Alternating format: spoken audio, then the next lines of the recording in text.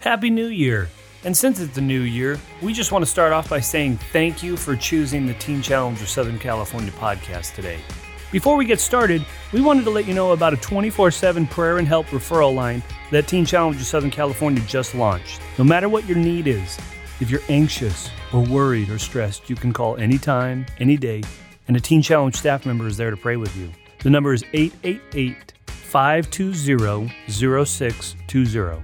Once again, that number is 888-520-0620. We're so glad that you've chosen our podcast today. We know that there's thousands of podcasts that you could be listening to, and you've chosen to listen to ours, and we thank you for that.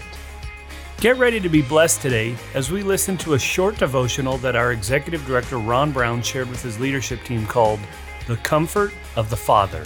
One last thing, if you're blessed by these podcasts, don't be shy to tell your friends and family about them. We encourage you to do so. As you listen to these sessions, our prayer is that you would sense God's presence, that you would hear His voice, and most of all, we hope that you're encouraged in the Lord today through these podcasts. Remember to subscribe today to our podcast if you haven't already done it. Be encouraged today. For most people, they've never felt the deep kind of emotional connection of a father holding them close. And our families are what they are. We thank God for our families. I had a wonderful father who was very loving, and he was he showed his love in a lot of different ways, but he didn't do a whole lot of holding.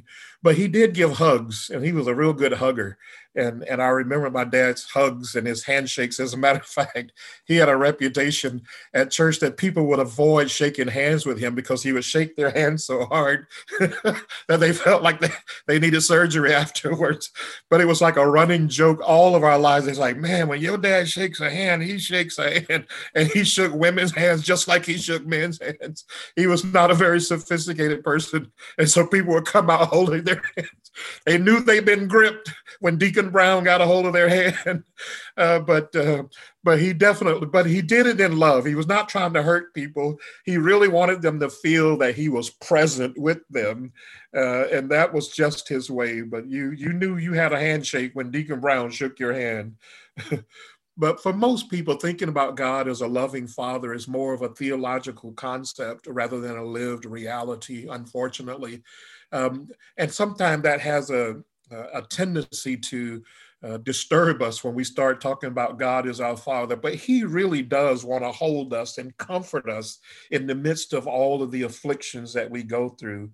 But, one of the things that keeps us from experiencing the fullness of God's comfort sometimes is we have an inherent kind of bent in us to not want to experience weakness. We want to be strong. We want to be confident. We want to be, present and not let people know that we're struggling with anything. But the Apostle Paul in 2 Corinthians chapter 12, verse 10 says, "Therefore I am well content with weaknesses, with insults, with distresses, with persecutions, with difficulties for Christ's sake. For when I am weak, then I am strong." And it's in that place of us embracing our weaknesses that we can experience a deeper revelation of the comfort of God. Sometimes we build up walls around our emotions and we believe that will keep us safe. And so we don't let those weaknesses show, but those same walls that we think will keep us safe also keeps us out of experiencing the fullness of God's grace. The real comfort of the Father is to be vulnerable, to accept our weaknesses, to confess our need, to trust in Him, and then His comfort will come. Isaiah 66:13 says, "As one whom his mother comforts, so I will comfort you, and you will be comforted in Jerusalem." The Hebrew word for comfort is Nahum. We have a whole book of the minor prophets called that. And the origin of this root word reflects the idea of deep breathing and sighing. It's a physical display of a person's feelings, usually of sorrow or compassion.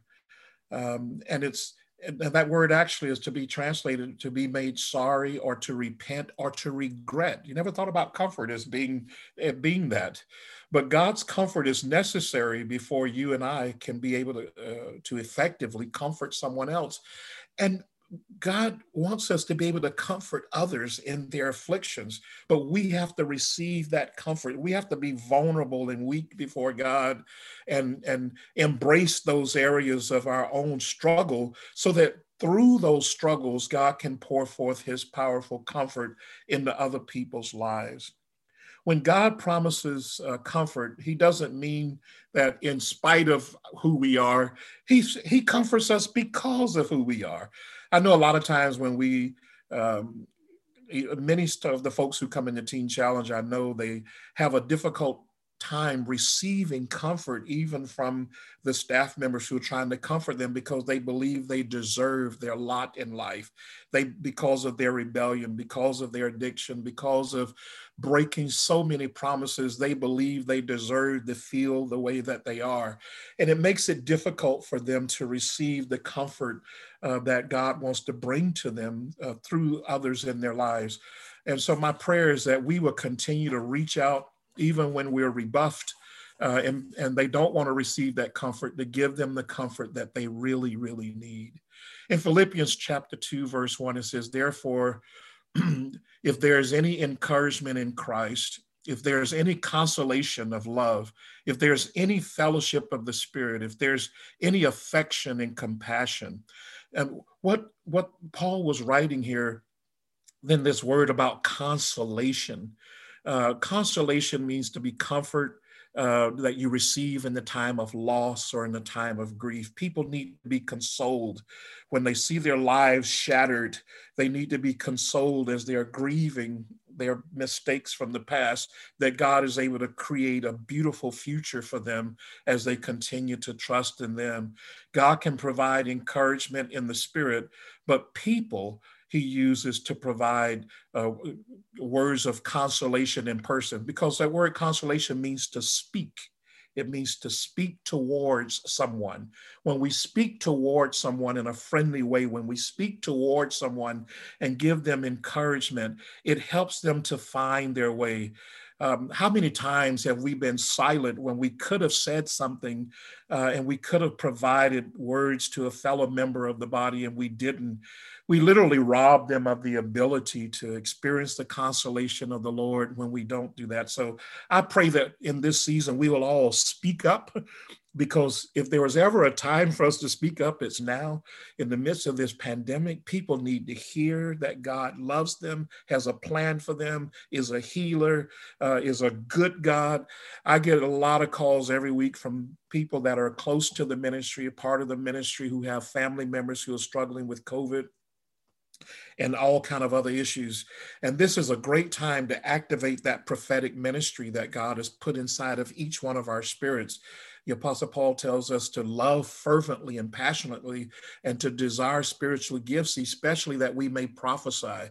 The ministry of prophecy is not about predicting the future as much as it is about comfort and consolation in the New Testament paradigm. And so I'm praying that God will really cause us to become that prophetic voice of comfort and consolation to people's lives. Now, another part of this word comfort and consolation is it also includes admonition. It also includes compensation. You know, filling a financial need is a sign of consolation and comfort. I remember when one of my family members had passed away, and I just sent just a little donation to help. And they said, do you have any idea how much that comforted and helped me? They said, we had everything taken care of for the funeral, but just to know that you thought about sending a little something like that meant so much. It can even be like giving a tip at a restaurant. That's a comfort and a consolation to people. I've run my feet off for you, and I've poured your tea so many times, and you remembered to give me some. Thank you. You comforted me. You brought some consolation to me. Resolving a dispute or an argument between people, atoning for a sin, saying you're sorry, can bring consolation. Consolation involves our words, our money, and our habits. 2 Corinthians chapter 1, verse 5 says this, that for the more we suffer for Christ, the more God will shower us with his comfort through Christ. In other words, Jesus always provides as much comfort as your suffering demands. And he provides it through other people. He provides it through us. So when we know people are suffering, sometimes we'll say, well, they got a good support system around them. They'll be fine. They don't need anything. But if the Holy Spirit puts them on your heart, don't neglect to do that, because God wants to provide as much comfort as their struggle and suffering demands, and he may want to provide it through you. So be available to do that, because God doesn't want anyone to be in despair. In Exodus chapter 13, verse 17, it says, now when Pharaoh had let the people go, God did not lead them by the way of the land of the Philistines, even though it was near. For God said the people might change their minds. That's one of the meanings, one of the definitions of comfort. It means to be sorry, to repent, to regret, or to change your mind. So here these folks were, they've been released from this Egyptian bondage, moving towards freedom, and they were looking for some comfort and consolation. And so changing their mind, if they'd have seen the enemy, they would have ran back to Egypt, because they would have taken that sorry comfort, if you will, and moved away from destiny, because they were looking for a place to be consoled. People are looking for consolation in alcohol. They're looking for consolation in a needle. They're looking for consolation in pills. And they keep returning back to Egypt to find consolation, because it's lacking in the world. Sometimes it's lacking in the church. Sometimes it's lacking in the body of Christ.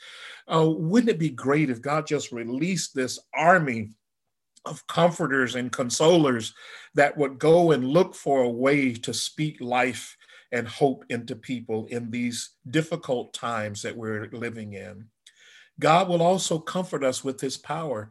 As I close with this, in Isaiah chapter 40, verse 10, it says, behold, the Lord will come with strength, and his arm rules for him. Hallelujah.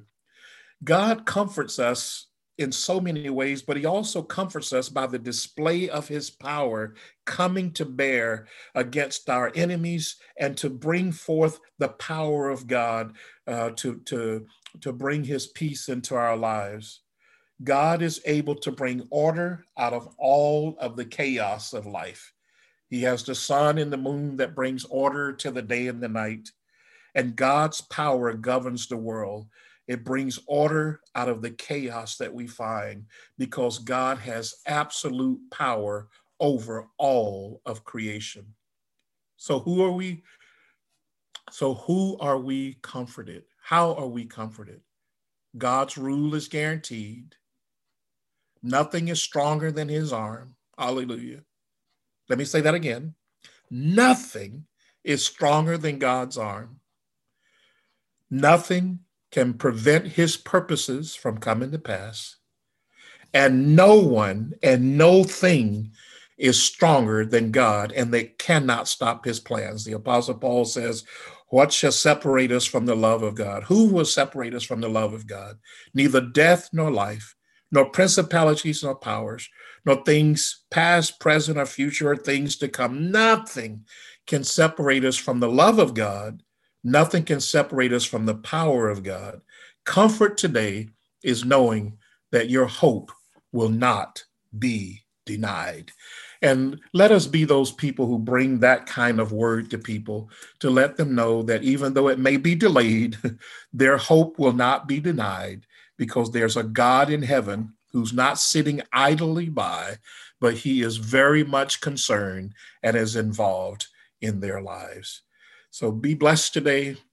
Be comforted by the Holy Spirit. Be empowered to be that prophetic voice of comfort and consolation to those that God brings into your sphere of leadership and influence. And encourage all of your staff to do the same, even when people are rebuffing it and don't understand it, because they are running back and trying to find comfort in other things. But we know the only real comfort comes from the Lord. So God bless you. Thanks for choosing the Teen Challenger Southern California podcast. If you haven't subscribed yet, do it today. It's easy. Go to wherever you get your podcasts, click on our icon, and hit subscribe. A new podcast filled with godly encouragement, spiritual instruction, and teaching comes out every week.